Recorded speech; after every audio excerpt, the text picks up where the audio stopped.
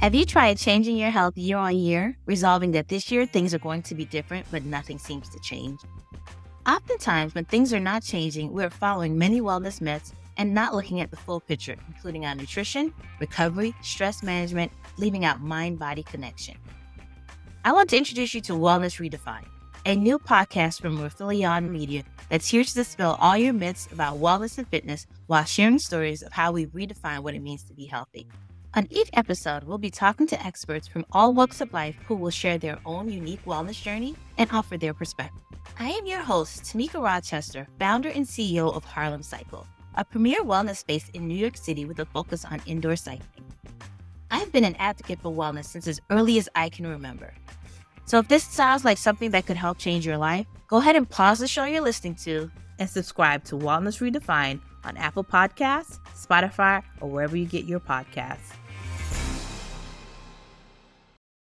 I don't know what you think a drug addict or an alcoholic looks like, but my name's Elizabeth and I'm an addict. And my name's Ian, and I'm an alcoholic and an addict. My name is Chris, I'm an alcoholic and a drug addict. My name is Shah Jahan, I'm an alcoholic and a drug addict. On July 10th of 2014, I found myself in a small, cozy office. The place could have easily been a therapist's office frozen in time from the 70s, with a big comfy couch and a few of those cushy brown lounge chairs that are just as inviting to sit in as they are to nap in. I was auditioning for a theater company based in Watertown, Massachusetts.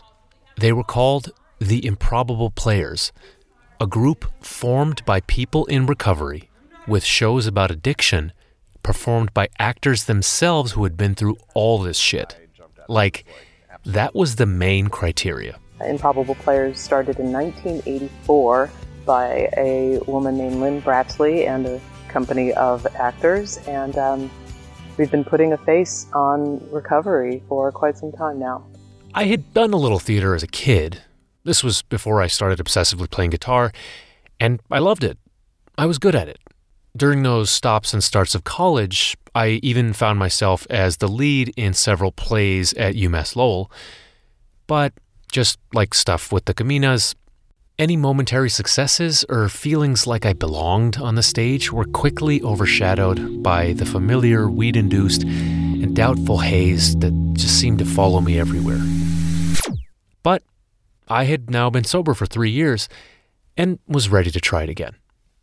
Improbable Players' flagship show is an original piece called I'll Never Do That, which is about 4 family members over a 20-year timeline where we see the mother's alcoholism and son's drug addiction rip their family unit apart at the seams.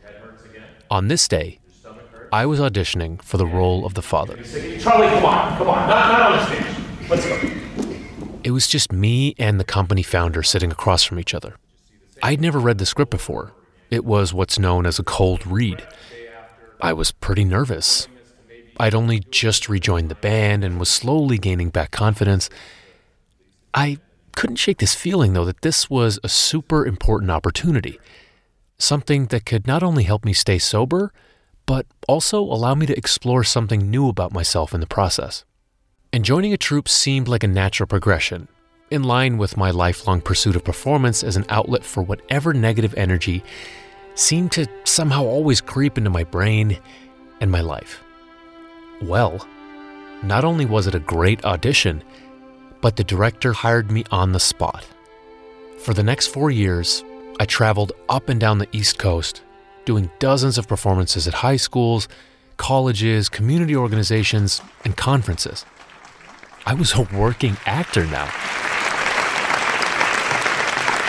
At the end of every show, all 4 of us actors would introduce ourselves and tell a 1-minute version of our respective stories.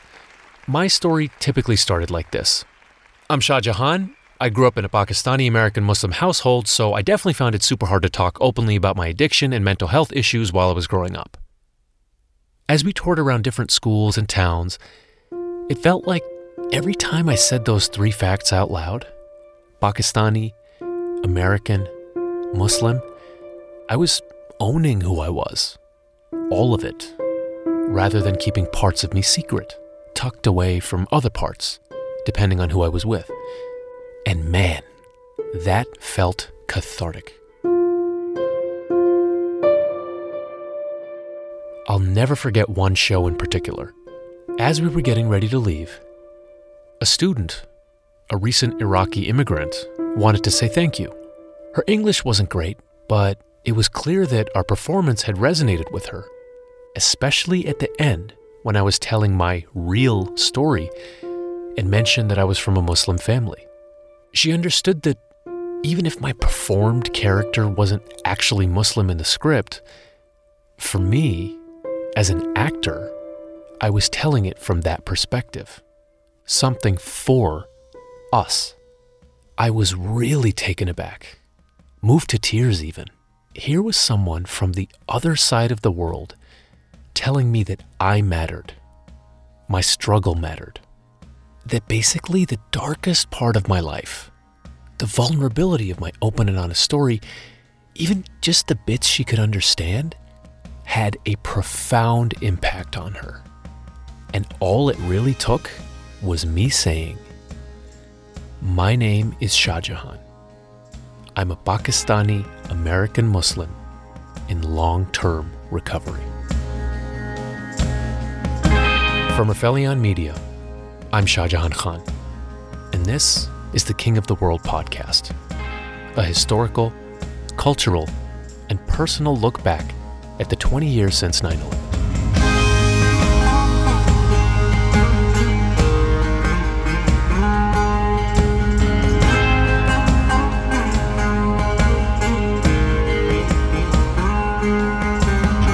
Episode 7, The Improbable Now, Mental Health, Wellness, Wholeness. Fuck, do we have to talk about him again? I watched in Jersey City, New Jersey, where thousands and thousands of people were cheering as that building was coming down. By 2018, about halfway through his presidency, there were no signs that Donald Trump's anti-Muslim rhetoric was letting up. From his tweets and speeches to his policies and cabinet picks, hating on all sorts of mainly marginalized people was central to the Trump agenda.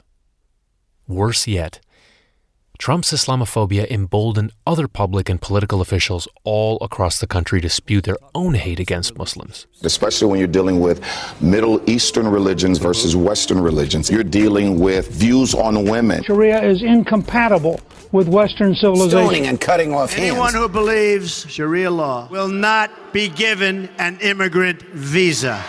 An analysis by BuzzFeed News found that Republican officials in 49 states openly attacked Muslims with language and proposed legislation between 2015 and 2018. Not Utah.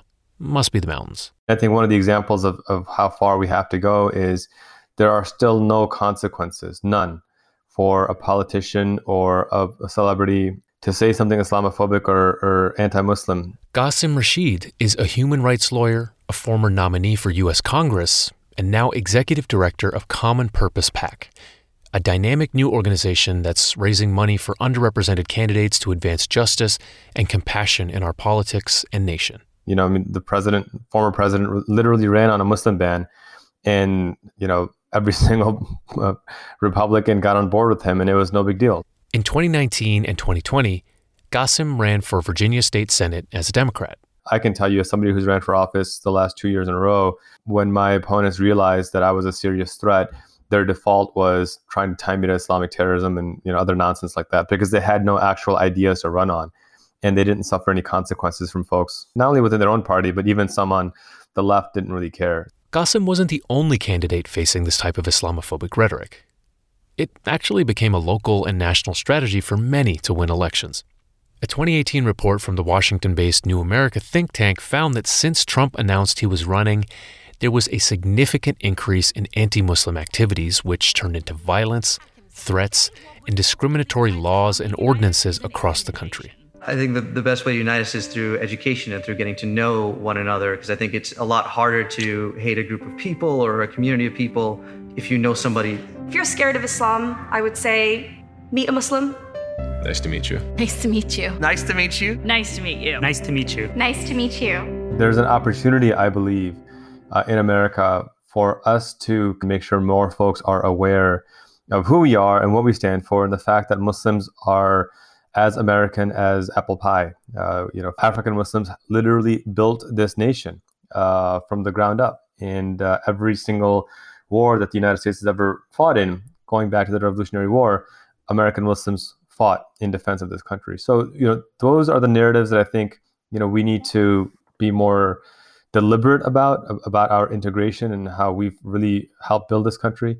And I think until we can be seen as American as any other person, not for our own validation, but I think for what this country is supposed to be, that more perfect union, I think we need to keep pushing forward.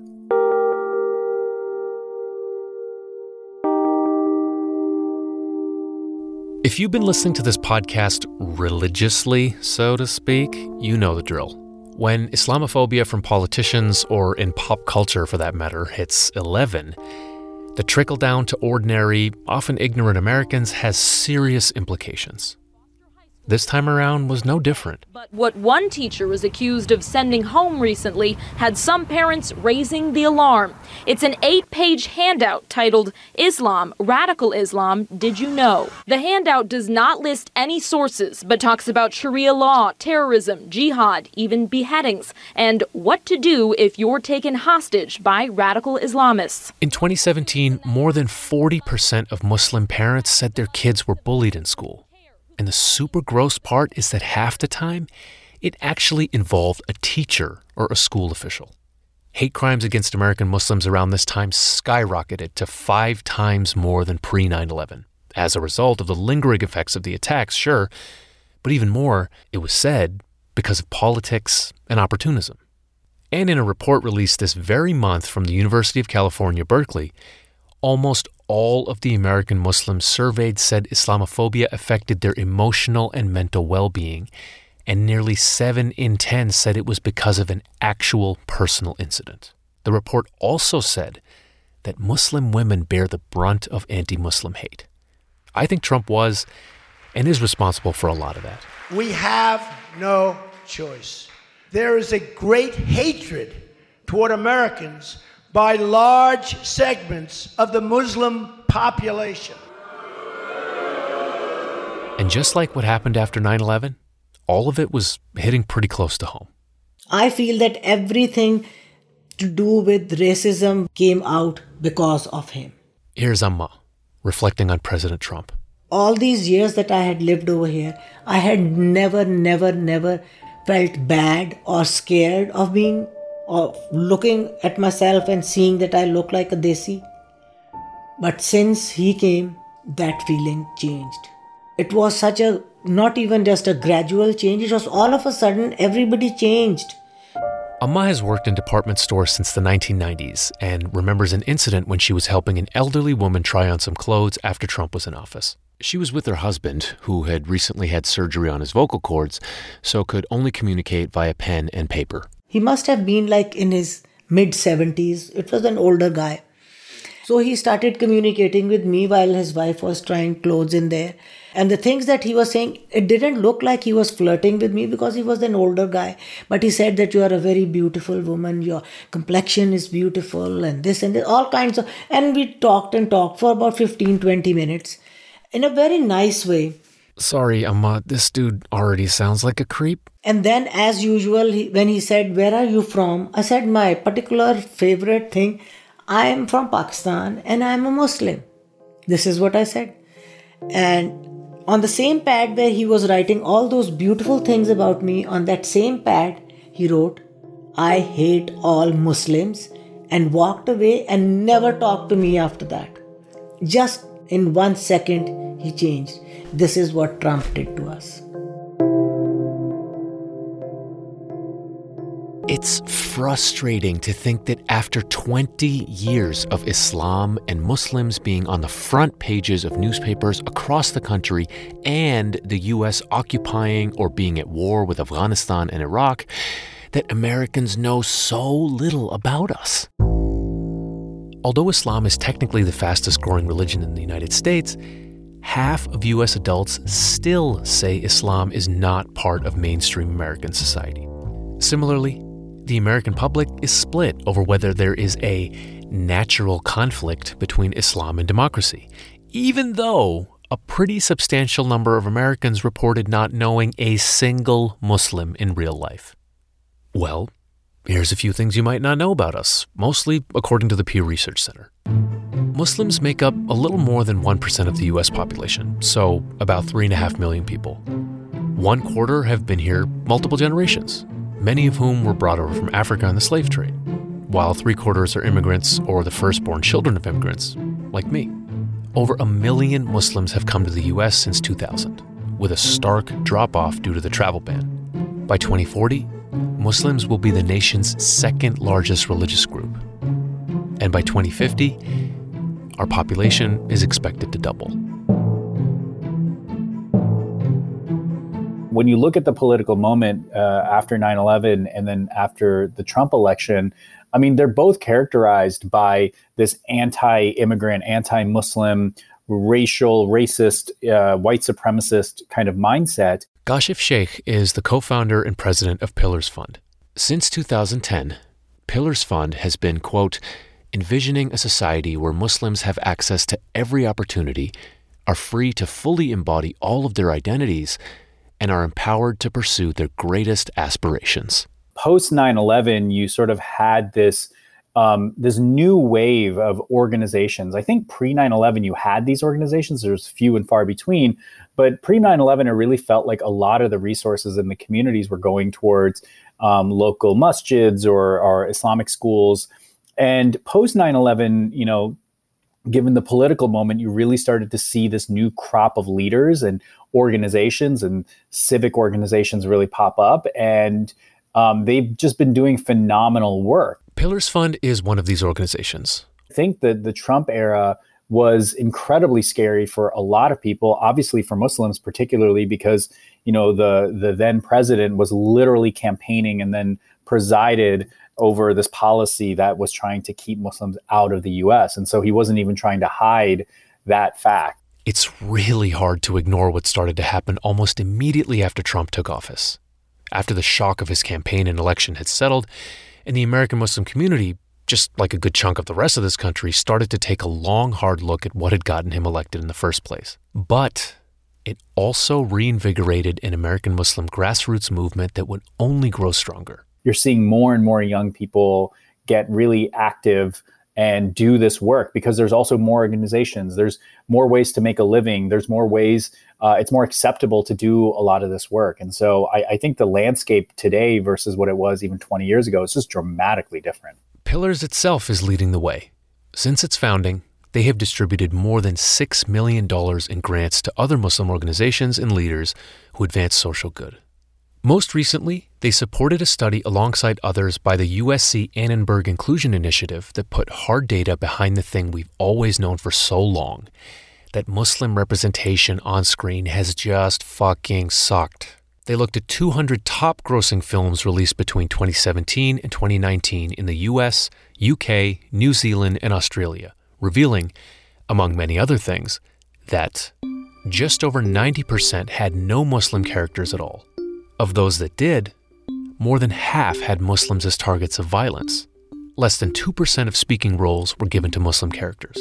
And there were 0 Muslim characters in animated films. It's disheartening. I mean, there's no other way to react to it. The fact that these stories have been erased from popular narratives, that's, I think, what this tells you, is that they just are so out of touch and don't have a clue. And it's kind of going to require us to push and push and push to rectify this. And Pillars has actually put together a blueprint to fix these issues. They are not only working with Hollywood to sunset terror tropes, but have created fellowships to support up-and-coming Muslim artists. Popular culture shapes the way that we view the world. One thing that we've always really tried to do at Pillars is really be proactive and tell the story of Muslims in the United States and lift up Muslim communities and really kind of share the diversity, the joy, the incredible work that our community has been engaged in for so long. You're gonna die alone, bro. What? He's right, Rami. You're running out of options. There's only 2 hot Muslim girls left in town, and they'll be gone by the end of the year. Are you talking about Fatima and Haya, bro? Yeah. They are not hot. To me, they are. You need to get your eyes checked. Go get some LASIK. It's been a long time coming, and we have lots more work to do. But we can now access irreverent, nuanced, multidimensional shows like Rami and We Are Lady Parts. We can support the work of award-winning actors, directors, and filmmakers like Mahershala Ali, Shirin Dabis, and Wa'ad al-Kitab, and check out writers like G. Willow Wilson and Mohsin Hamid. Elsewhere in pop culture, we are seeing more Muslim trendsetters. In comedy, And I was standing in the middle of the dance floor at this bar, and I noticed this dude checking me out, and I could tell that he was a Jew, right? So I asked myself, WWARCOAD, what would Arafat and Rabin do circa the 1993 Oslo Accords? in music, not just on the news, but the fucking news anchors themselves. Good evening, I'm Mehdi Hassan. Hey guys, I'm Dina Takruri, and this year I'm bringing you more stories. And don't forget sports. At one point last year, there were 3 Muslims on the roster for the Portland Trailblazers basketball team. And in an iconic American moment, Ibtihaj Muhammad became the first American woman to compete and win a medal while wearing a hijab at the Olympics in 2016. I remember seeing a magazine with her on the cover one day while waiting to pick up my car and thinking, damn, that's fucking cool. According to The Guardian, as a black Muslim woman in a hijab on the international stage, she became, quote, one of the best symbols against intolerance America can ever have. Folks like Serena Rasool are making sure the entertainment industry gets it right too. To me, to be on a set with so many people and to have been the only Muslim was just kind of shocking. Serena, an actress herself, was once cast in a prayer scene and found that the wardrobe department didn't have any hijabs. Upon providing her own scarves and asking where the characters were supposed to be from to style them appropriately, she was told, We don't know, just make them look Muslim. And it sat with me to the extent that it really was what kind of spurred me to want to found Muslim American Casting. Muslim American Casting, the first U.S. organization of its kind, has the express mission to provide diverse Muslim talent and as-needed consulting services to Hollywood studios. We just launched January 21st, 2021, and that was the day the Muslim ban was repealed. And so, we really wanted to launch on a day of significance, and that was a very important day for me and for our industry and for our community. Serena wanted to create a space not only for Muslim stories to be told accurately, but also to correct the disinformation about Muslims and Muslim talent on set and in Hollywood boardrooms. I really wanted to focus on the casting, but I found myself having to explain a lot. And so the consulting arm it's become a beast of its own. There are a lot of casting directors, there are producers, there are filmmakers who just lack some just very basic information with regards to our population. Working with the Improbable Players inspired me to pursue acting and voiceover more seriously over the last several years, a dream I thought I had lost way back when. While I've slowly been building my career from scratch, I can say it would have been cool to have Serena or someone from Muslim American Casting in the room in 2015 when I auditioned for my first feature film here in Boston. A film, no surprise, about the fucking Boston Marathon bombing. Right now, Boston's working against us. Yeah, that's normal. You got to murder, no one rats. We don't got that problem. Because in this city, when it comes to terrorism, everybody wants to talk. I was so desperate that I said yes when asked if I would audition with a Pakistani accent for a cab driver role. Of course, when I got there, it said Arab cab driver at the top of the script, because, we're all the fucking same. The whole audition turned out to be a group of white women laughing at me, even telling me to take my glasses off to look less smart. It felt disgusting, and I'm ashamed to admit that I did that just to get in the room and see what it was like. But I've persisted. I've got a fucking IMDb now. It's been incredible to be in the same space as legends like Meryl Streep, Jonah Hill, and Leonardo DiCaprio doing their thing, and the access to bigger and better roles for POCs is only growing. In fact, next month, I've got a small part in a film in New York about a Pakistani immigrant couple with a South Asian writer and director. And since a lot of it is actually in Urdu, guess who I got hired as the language consultant? Yup, my dad. Agha is officially on the payroll. Standing on the shoulders of earlier generations, American Muslims are definitely making waves across American culture, but perhaps none as momentous as in the social justice and political sectors. Here's Kashif again. What has happened in the last 5 years since Trump, I do think that it's been another kind of uptick in motivation for young activists and Muslim leaders to kind of really take on even bigger challenges. It's unfortunate, that Trump is in office, but he may have been a catalyst to kind of create this awakening. Despite a surge in hate crimes and all the anti-Muslim rhetoric coming from the White House, more Muslim Americans are running for office than ever before. Across the country, Trump's election spurred champions of inclusivity to run for office in the following years. Because of widespread anti-Muslim sentiment, Muslims also ran in record numbers. One group estimated that 100 were on the ballot in 2018 alone. Mehreen Butt was one of them. In 2017, Mehreen became the first American Muslim woman to be elected to a municipal office in the state of Massachusetts. Like Qasim Rashid, she also faced hate and ignorance on the campaign trail. Just a note, Mehreen is the sibling of my producer, Asad. I think there's a lot of people that will always see me as a threat. I will say that the hardest part about running and then rerunning and being an elected is that people just have preconceived notions of you and they just see you as a threat just because you're different. The same thing happened to Afroz Khan, another Muslim who ran successfully for a locally elected position in Massachusetts. In terms of religion, it only came out, I would say, when sometimes it's those that are on any articles that came out. In the comments from people, there would be things like, are you going to bring Sharia law? But that was one big thing. And the other one was, how did I feel about Israel? Afroz is an Indian-American engineer and the first Muslim woman to serve on the Newburyport, Massachusetts City Council. Newburyport, like Wakefield, where Mehreen serves, is a white-ass town, like more than 90%. Sort of like Acton and Boxborough were when I was growing up. I think you're held up to a higher standard when you're not like everyone else. Not like everyone else at that table. You are looked at as maybe not qualified. And I'm not saying anyone ever said that to me, but there's always this kind of left out there, do I deserve to be there? And the question is, you absolutely not only deserve to be there, but you are somebody that more people might even feel more compelled to talk with. And I feel like that's a tool that's powerful. What better way to have their voice than being someone that listened and had them talk to us so that we can be the ones to push what they think. Two of the most prominent American Muslims who have won elected office are Ilhan Omar from Minnesota and Rashida Tlaib from Michigan, both Democratic congresswomen and both members of The Squad. Here's Mehreen again.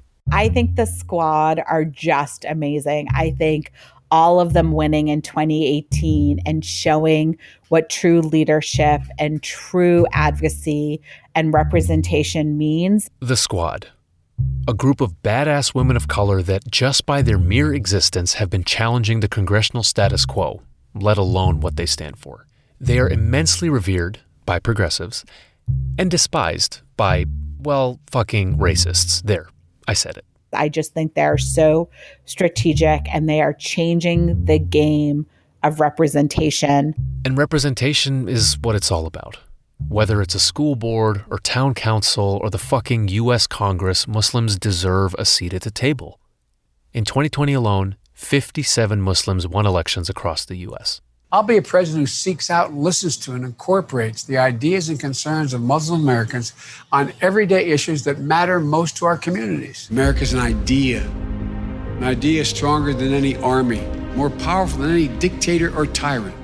It gives hope to the most desperate people on earth. CNN projects Joseph R. Biden Jr. is elected the 46th president of the United States. American Muslims turned out in droves to support Joe Biden, helping make Trump only a single-term president.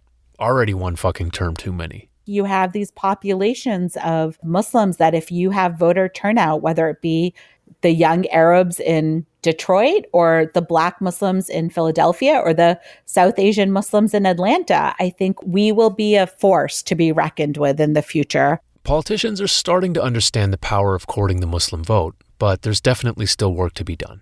President Biden and Vice President Kamala Harris revoked the Muslim ban on day one of their term, calling it a, quote, stain on our national conscience. However, despite successfully appointing the first ever American Muslim federal judge, at this very moment, President Biden's nominee for Deputy Administrator of the Small Business Administration, Dilawar Sayed, is being blocked by Congress because, you guessed it, he's Muslim. It makes me think, how the fuck is this still a thing? How is a blanket bias applied to a group that is so ridiculously varied? American Muslims are extremely diverse, racially, ethnically, socially, culturally, and spiritually. In fact, the strongest common denominators amongst American Muslims beyond a belief in God and Prophet Muhammad seem to be working to protect the environment, fighting to achieve social justice, and rejecting extremism enacted in the name of Islam. At the end of the day, most immigrants came to this country looking for opportunities and ways to give back. And they have given back. People like my dad, Agha. The basic principles of Islam are fundamentally built on ethics and care for each other. In our holy book, it says again and again that Islam is a religion of nature. You could say Agha has been an activist his whole life here in America. And he loves to just break it down super simply for people. It tries to enhance the good that's in our nature. And there's rarely any teachings in there, when it comes to these issues, which does not appeal to common sense. It's just a religion to make you a better human being and to keep yourself cleansed spiritually as well as physically. That's what it is. So I would have liked you guys to be certainly not at all ashamed of it. Unlike the shame I sometimes felt at my brownness, my name, even my family at times, it kind of seems like the younger generations of American Muslims feel empowered to just be themselves, unapologetically, in a way that I don't recall when I was growing up. Islam is now kind of hip, even.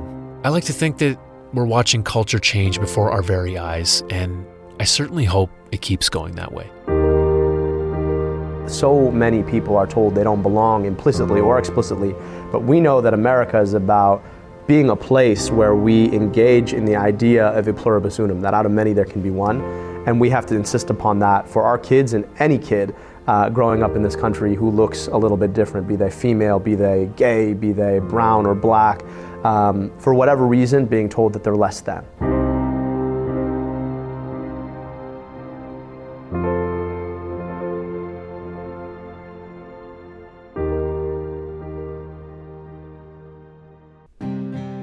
I've changed so much before many people's eyes, many of whom you've heard from throughout this whole series. But it has also been a deeply personal and fulfilling exercise in seeing that change through my own eyes too. From the day we started working on King of the World, I knew that I wanted to speak with a Muslim mental health professional to help us and help me make sense of the last 20 years. 9/11 has changed the entire definition of Muslim mental health. Dr. Mona Masood is board certified in general adult psychiatry. And this is something that is either spoken or has become such a part of your psyche. It's like reading between the lines of everything that is being said. Mona is an outpatient psychiatrist in the greater Philadelphia area and a board member of the nonprofit Muslim Wellness Foundation, which provides mental health educational services to the community. Why I ended up choosing psychiatry was really because it is the only field I find in all of medicine that prioritizes the human connection, the understanding of not only humanity and what makes us uniquely human, our emotions, our feelings, our choices, all of these different things, but also that it centers and it allows and it gives permission for imperfection. How do you distinguish Muslim wellness from like wellness? With anything that has a prefix like that, whether we're going to say Muslim or any other group, we're acknowledging a unique intersection. We're going to have the rites, the rituals. We're going to have the beliefs, all of these kind of basic tenets. We'll have all of that, and then we'll have a practical application of religion. It'll again become incredibly nuanced and individual because everyone defines both being Muslim and being well as very individual experiences. There really wasn't much research related to Muslim mental health at all before 9/11. And a robust understanding of it has only emerged in the last 5 years or so. One notable study on American Muslims came out on the 10th anniversary of the attacks. It found that, quote, half the study participants had depression serious enough to warrant further assessment, end quote. And just this past September, a study published by the American Medical Association stated U.S. Muslim adults were 2 times more likely to report a history of a suicide attempt compared with those from other faiths. What we do find in these studies is that not only do you have this intersection of Islam and mental health, you actually have all of these other intersections come in too, such as the immigrant experience or the first generation experience, or being a Black Muslim, or being indigenous Muslim, or a convert. So you'll have all of these different ones that deserve their own studies, but we're just starting to even compile that we even exist, that these intersections even should have value to be studied, and how they can really impact, not only our understanding of the self as a Muslim, but understanding of what it means to feel well and grounded in that identity. That we even exist. That these intersections even should have value to be studied. When Mona said those words, I felt something shift within me. Kind of like when you don't even realize you're holding a bunch of tension within you, like the way you start to relax into a mindfulness exercise. Along those same lines, why do you think it's important for Muslims to take mental health seriously? Mental health is not a new concept in Islam, as much as we may rationalize that it is. The fact of the matter is, mental health is throughout our scripture. The concepts of grief, sorrow, anxiety, all of these things are mentioned in not only the life of the Prophet Muhammad, sallallahu alaihi wasallam, peace be upon him, but also throughout the Quran. All just part of the human condition. I'd never considered Islam and emotions this way, that maybe our community could have been discussing mental health all along. And so these are not actually arcane concepts to talk about mental health within the Islamic context, even a historical context. It's just something that we did not give intention. We did not look at with purpose and with the attempt of understanding that we're actually talking about the same thing. Just because it's coming from a psychiatrist versus it's coming from the Friday sermon, it doesn't mean that these are 2 different concepts. They're actually the same. My mind was suddenly flooded with bits and pieces of the countless khutbahs, aka sermons, I'd been to throughout my childhood, whether at the Wayland Mosque or elsewhere, and how far away they'd seemed from the personal struggles I was going through during those teenage years, or throughout my 20s when I'd find myself at the mosque. I also thought a lot about history and legacy, family, generational trauma, and the need to be something bigger, to do something more meaningful, because leading just another normal life was not okay. You'll remember the story about my Nana, my maternal grandfather, and how he was the mayor of Lahore, a guy with a portrait in the courthouse, a guy who was always in the back of my mind as someone I could never live up to. What are some mental health challenges that are unique to the American Muslim community? I'm thinking about discrimination, about race, about foreign policy, about, and I'm going to dive a little bit deeper into those, but just if I were to ask you that question outright. I think the overarching issue that seems to be present in most of my Muslim patients that come in and talk to me for their mental health is this idea of representation and this incredible pressure of having to represent an entire community. in some way or another, that being an individual and the needs and the desires and the goals of an individual get lost in having the pressure of representing something larger than life, such as an entire faith. Our successes are not just our individual successes, they are the American Muslim successes. Our failures, our mistakes are also representative of the entire community. That pressure, man. A terrible act by one so-called Muslim means we're all violent, while a celebration of Muslim achievements gets called propaganda. And that is a very unique and very tough position to be in when you're trying to advocate for your individual mental health. Just because you are part of this minority group, it doesn't mean that you as an individual don't have your own story, your own narrative, your own traumas, your own dynamics, all of these different things that we allow and we talk about with non-minorities, and we allow them to, have an individual narrative that very much gets lost for American Muslims. To be honest, some of this stuff had come up in my early attempts at therapy, but it was in sort of a weirder, oh, it must be so hard for you because of, your background, your family, your struggles or whatever. But when Mona was saying this stuff to me, it sounded like, hey, this was also hard because of our background, our families, our struggles. Having to choose what you prioritize as identity. There's all of these different layers. You have culture, you have race, you have religion. And then even within religion, it is how do you identify whether, and I'm not just talking about like what sect or what school of thought. I'm talking about how you even identify as Muslim. What does being Muslim even mean? And that is such an individual definition. And then you get to the core, and then you have the humanity of it all. And you're having to navigate normal human emotions outside of just religion and identity.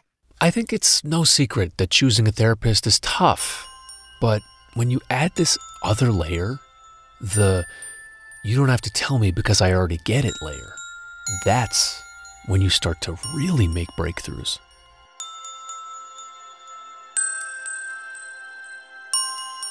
When Trump came into office, it was not only a reminder of the trauma of 9/11, it was another way of saying that, you will never be off the hook for something you never did. You will always be paying a price. You will never be off the hook for something you never did. Whew. That's it right there. I was held accountable since day 2, when those kids asked me what my people did. And it was still happening to my family, to many Muslim families, all those years later. It's remarkable that we somehow maintained and cared about who we were and cared about this country and wanted better for it and participated. Mona kept putting a lot of stuff I'd been feeling into words. The words of a medical professional, yes, but words that held more weight, meant more to me because of who she is and who I am. She was saying that despite all the awful stuff, everything we discussed during this whole series, we don't fucking give up. I didn't give up, even if it felt like I did so many times. And we cared about not just our own things like, the Muslim travel ban, but we cared about social justice, and we cared about women's rights, and we cared about so many different intersections for other people who were oppressed and marginalized. During this time, it's remarkable to me, but it's also telling because as a psychiatrist, I see this all the time. Empathy is when somebody is traumatized and when somebody has gone through something so vulnerable and so raw, you can't help but see it in other people who are going through similar situations.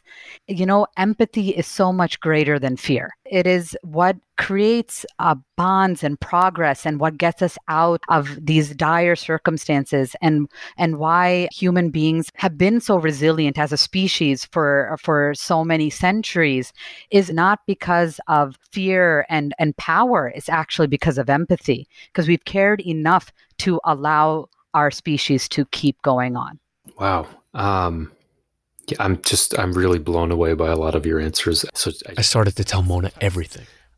My early life and parent story, high school identity issues, 9/11 and the aftermath with those kids at AB, all the mental health stuff, starting the band and everything that came with that, then getting sober, early recovery, and all those challenges. We're some of so many different experiences. Coming back to the psychiatric perspective of identity, our psychological identity is formed very much in our late adolescence. It really starts kind of individuating when we're young adults in our early 20s and very late teens. And it's remarkable because if something so huge as 9/11 happens in that kind of time frame, and we're dealing with the idea of who am I within this vast system, and who am I as a minority, who am I amongst all of these things, it can be pretty traumatic. When I talk about trauma with white patients as opposed to my Black patients, as opposed to various different immigrant cultures, in amongst my white patients, they will have a traumatic event. They will talk about like in a traumatic event, whether it was an assault or abuse or anything, there will be an event. But for us, even though we are talking right now about 9/11, there's been so many micro traumas that were almost a ripple effects or the aftershocks of 9/11 that we've also absorbed and have created this mental health crisis or have affected our wellness.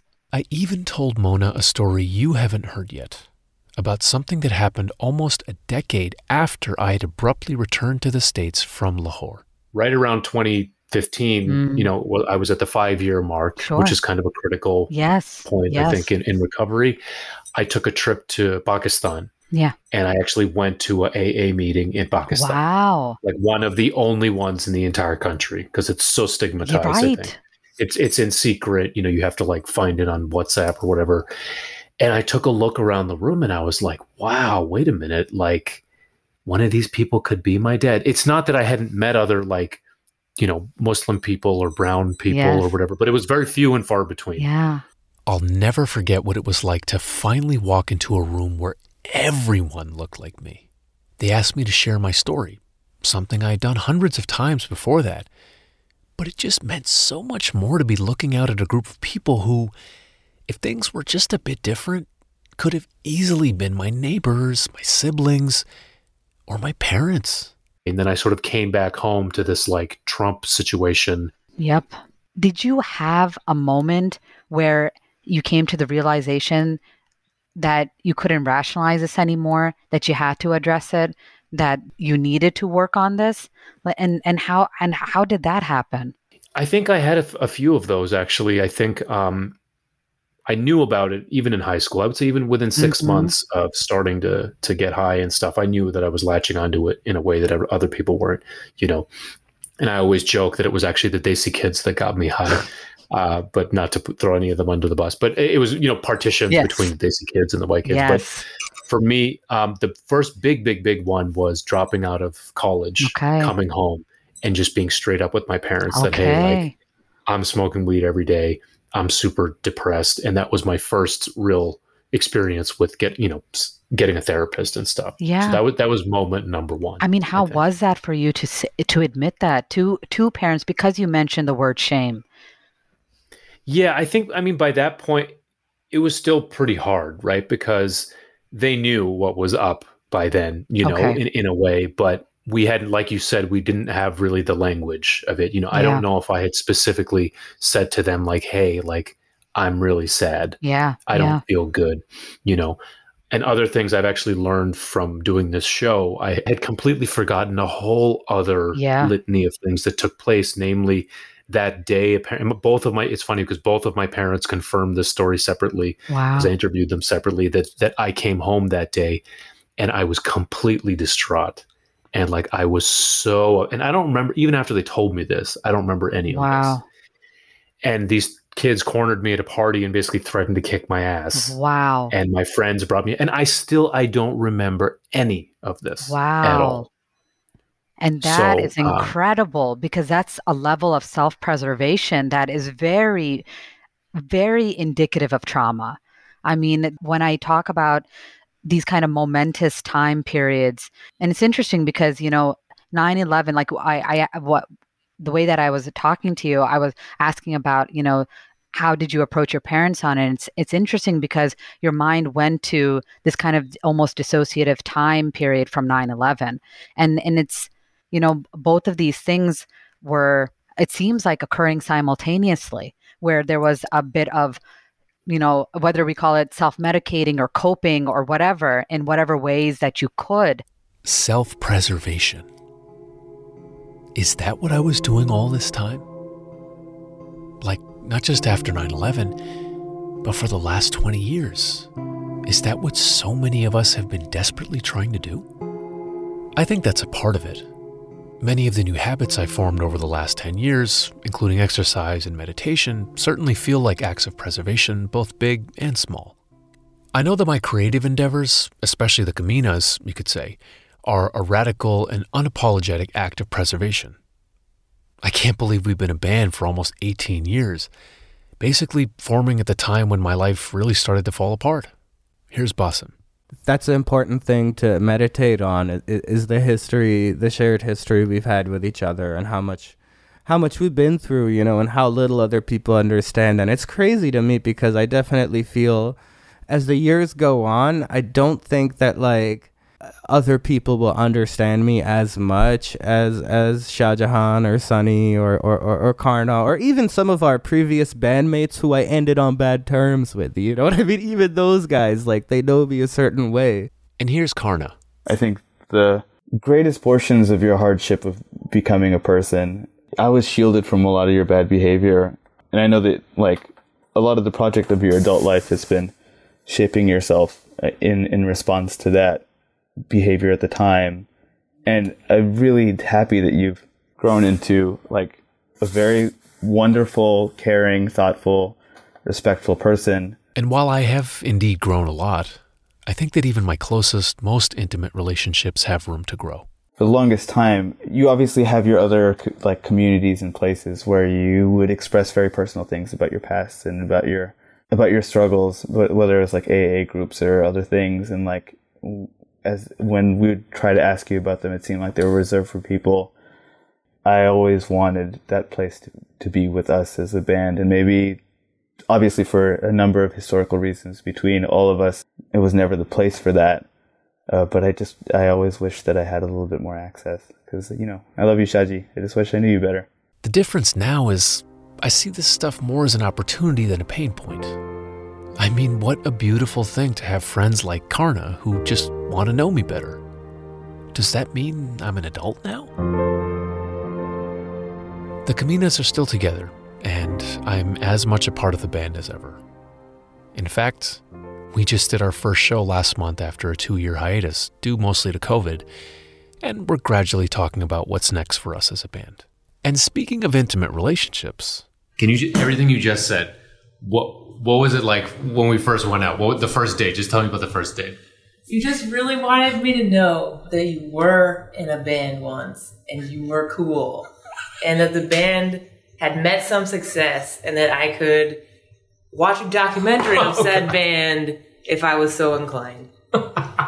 Against all odds, in 2013, just a couple years into my sobriety, I met a girl named Lauren. Well, more like I awkwardly stared at her while we were helping a mutual friend move around some furniture, and a couple months later, we went on our first date. Just one note, we couldn't stop laughing during our interview, so we stopped. She then recorded some questions our producers posed to her about me. I think that being a sensitive person is a strength in a lot of ways, and that being compassionate and empathetic is a very good quality to have, and is something that he has in abundance. There's been a lot of instances in which we have disagreed. We sort of like to argue with each other, sort of just as a hobby, as a fun thing to do. We like to have discussions and disagree with each other. That's something that I like about our relationship the most, is just the ability to grow and experience things and learn from each other. I don't know how else to say this.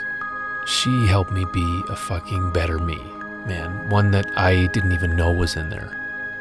She laughed with me, cried with me, and has continued to support this crazy-ass life I've put together. Obviously, he's also incredibly multi-talented. He's a talented musician. He's a very creative person, a talented writer. He's definitely a dreamer. He has wild dreams, and he definitely chases them in the way that he lives his life, which is inspiring to me. And guess what? She loves music, especially music with guitars in it. Luckily, if you drew a Venn diagram of our musical tastes, it would have enough overlap that we don't want to murder each other. Just kidding. No, we like a lot of the same music, and that's also really fun to experience with him. Just the joy of music and sharing something that you're both really passionate about, I think, again, brings you closer in a relationship. And so, over the cold-ass literal polar vortex weekend of January 5th, 2018, on my 7th sobriety and parents' 39th anniversaries, we celebrated with a kick-ass Pakistani-American wedding.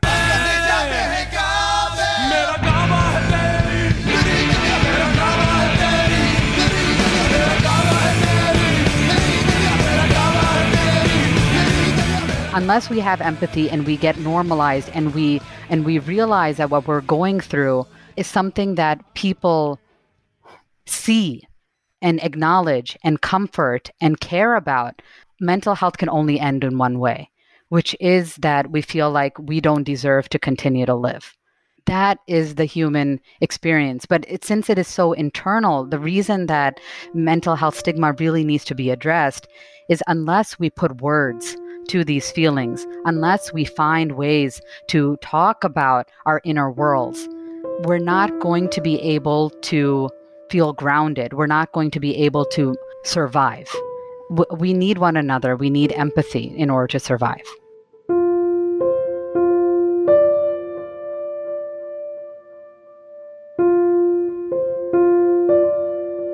It's hard to say whether a little more empathy that day in high school was all I needed, but I know that I just wish I had the language to talk about it, to feel like what I was feeling wasn't my sole burden to bear, that I wasn't terminally unique, that my fear and sadness and anger were just as valid as anybody else's on 9/11. One thing I know for sure, though, I needed to talk about it with someone, anyone that would listen. So what did my people do? My people have done a lot, actually. I've done a lot these past 20 years.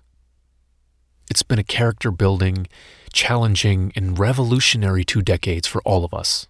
Definitely for me. So many of you, including folks I might not have expected, have already said that this story, my story, our story, resonates with you in one way or another. It's just one out of millions of stories about being someone like me in the last 20 years. Just please remember that. Thankfully, according to Mr. Green, my high school teacher you met in episode 1, it sounds like things are different now at AB. Acton and Boxborough, in a way that is really wonderful, they've become incredibly diverse communities, and that the world history cohort of teachers really wanted to look at how Muslims were being portrayed in the curriculum. But we really looked at some topics that are very traditional in world history classes, like the Crusades. Looking a little bit at opportunities to study medieval Africa, so Mali, Ghana, and to really make sure that students were learning some of the basics of Islam, so that as these headlines were surfacing, that they had some point of comparison. My seniors, who are 17 and 18 years old, were born after 9/11. And so as these things become history topics, the question becomes, how do we remember them? And so the reason I feel like what you're doing is so wonderful is we need to pay attention to how we remember this stuff before we don't have the opportunity to do so. And it's just, and I don't know, at the risk of sounding overly dramatic, it really strikes me to look at a classroom full of young people now in that same building where this went down, and it isn't anything to them.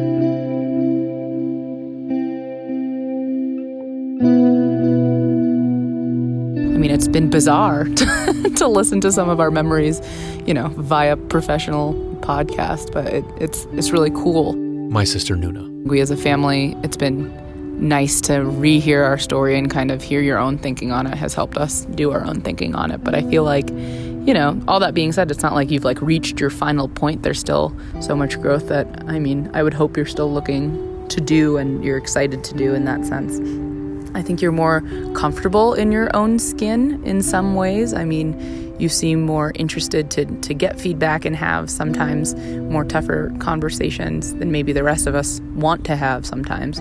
I wouldn't say you've found your place, but I think you seem to be more open to the idea that you can find multiple places. If you look at kind of the three siblings, if we're on a spectrum of outward desiness, I would say Mariam is probably on one end where she's very involved in her Pakistani Muslim self, is very present in her life and her day-to-day existence and the people she surrounds herself with, versus you're kind of a good medium representation of you enjoy all aspects of your identity and you show that and you share that with all the people around you.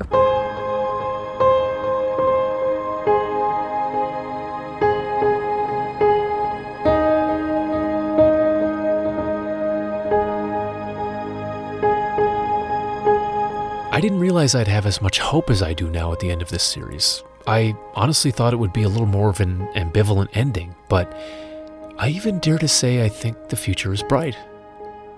It seems like there are a lot more spaces for people like young Shah Jahan, young Saj, or young Malik to wrestle with the big questions in life. So, for this entire series, through all these interviews and just putting this whole damn thing together, I've obviously been thinking about me a lot. Let's be real. For better or worse, it may be my favorite topic. But this experience has also made me think a lot about my 6-year-old nephew, my sister Mariam's son, Zishan. So you have a son now, obviously. It's true. You're familiar with him? I'm familiar with him, very familiar with him. Quick note, Mariam now has 2 sons. Zishan has a baby brother, Isa, which means Jesus.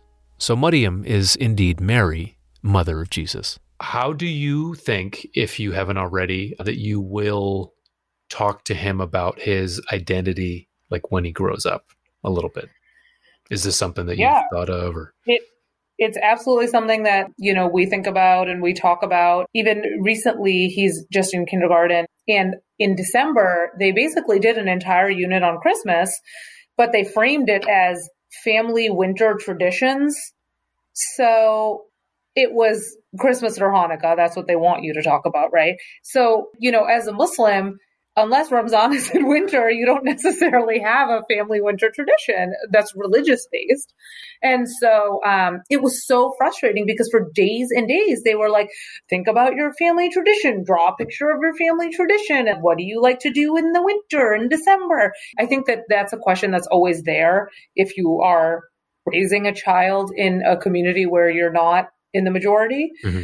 Like Zishan, he made a comment one day that was like, my skin color is like a mix of your skin color and Baba's skin color. And I was like, yeah, you're right. That's cool.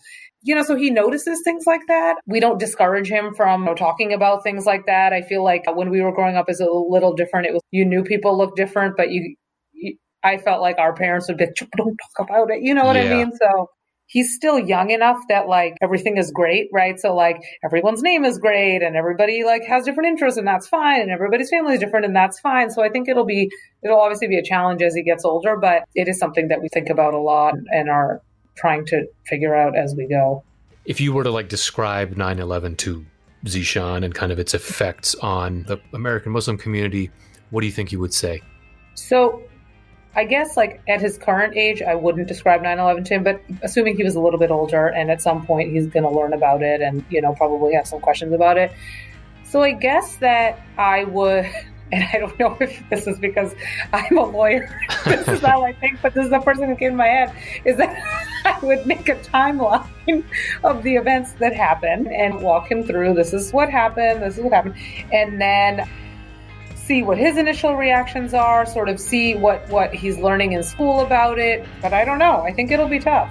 Well, Zishan, when you get older, I got a little story ready for you to listen to, my dude. Maybe it won't be so tough if we do it together.